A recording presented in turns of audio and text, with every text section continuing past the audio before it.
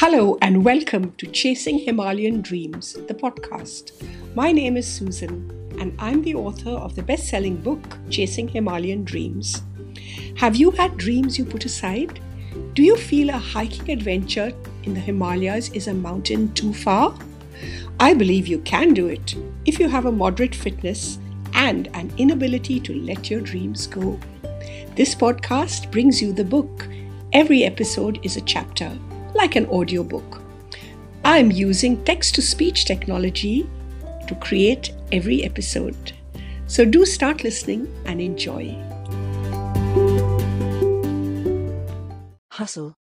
We're each of us alone, to be sure. What can you do but hold your hand out in the dark? Ursula Le Guin. Week 0. The time for clammy palms, racing heart and itchy feet. It's the launch pad, because all treks are a crusade, a disconnection and a threat to the comfort zone. Before the plunge into the wilds, I connect with India and friends in Bangalore. Friends in non-intersecting groups mean many calls, texts and relentless messages. I plan, and make backup plans, to connect with as many as possible to avoid the burning wrath of the ignored Indian friend. A cousin's birthday means that I can eat, far too much, delectable fare without the fear of food poisoning. And catch up with family news, new babies and new enterprises.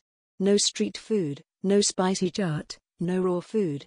A price to pay, but my insides stayed clean and uninfected and my gut bacteria thanked me. Remember that baggage I packed and checked off a list? Left behind in Melbourne or Singapore by the airline, it took 3 days to catch up. It was good that we hadn't planned to set off on the trek direct from the airport. There was a smidgen of stress in week 0. But I was grateful to be able to laugh over it with friends rather than stress alone in a hotel. The buffer time on either side of the trek was a lifesaver. The alternative was to travel with only carry-on baggage, but I needed formal clothes for weddings and Ugg boots for long evenings by the fire. Yes, I carried my Ugg boots. Small luxuries go a long way on a hike. The extra days meant languorous mornings sipping tea or coffee, wondering when the squirrels would drop the next green mango on my head and rushing out to buy fish from the street vendor. After being away from India, my concerns that I might feel like a stranger were forgotten.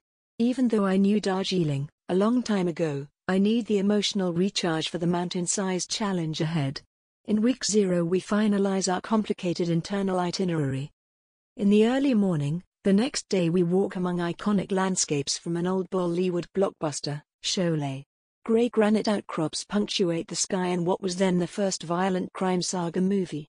No fiercely mustachioed villains or murderous dacoits lurk in the quiet countryside today as we admire the forestry department's replanting schemes, and wander through fields and groves.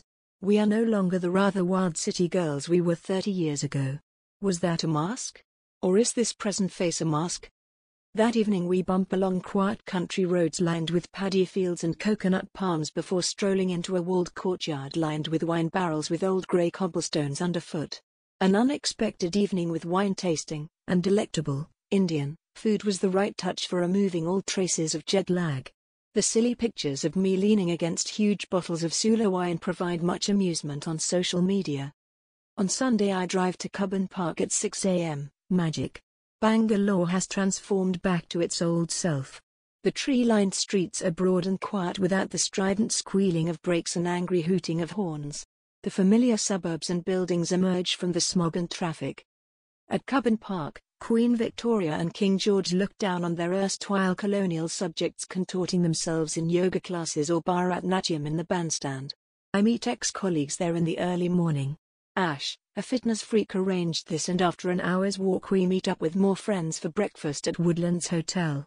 I peek at Ash's list, divided into eaters and walkers. We meet with the eaters at Woodlands Hotel for a delicious South Indian buffet breakfast. Piles of fluffy white rice cakes or idlis, golden donut-shaped lentil dumplings or vadas, mounds of fragrant upma with green curry leaves threaded through it, with bowls of red, green and white chutneys. And all the while crispy brown dosas are rushed direct to our table by earnest waiters on a mission to feed the hungry. Meeting friends in Cubbon Park followed by South Indian breakfast is a special kind of Bangalore magic.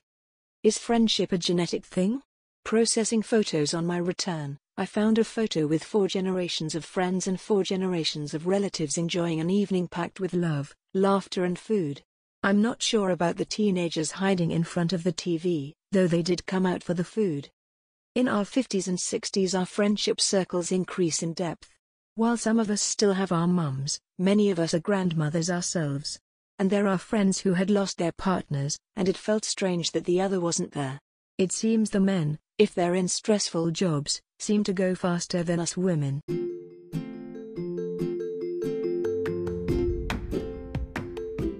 I hope you enjoyed this chapter of my book. If you liked it, send me a message or let me know. You can find the ebook or print book on Amazon. Also, there's a free book of Himalayan mandalas for you to color in on my website, susanjagannath.com/freebies. Keep listening.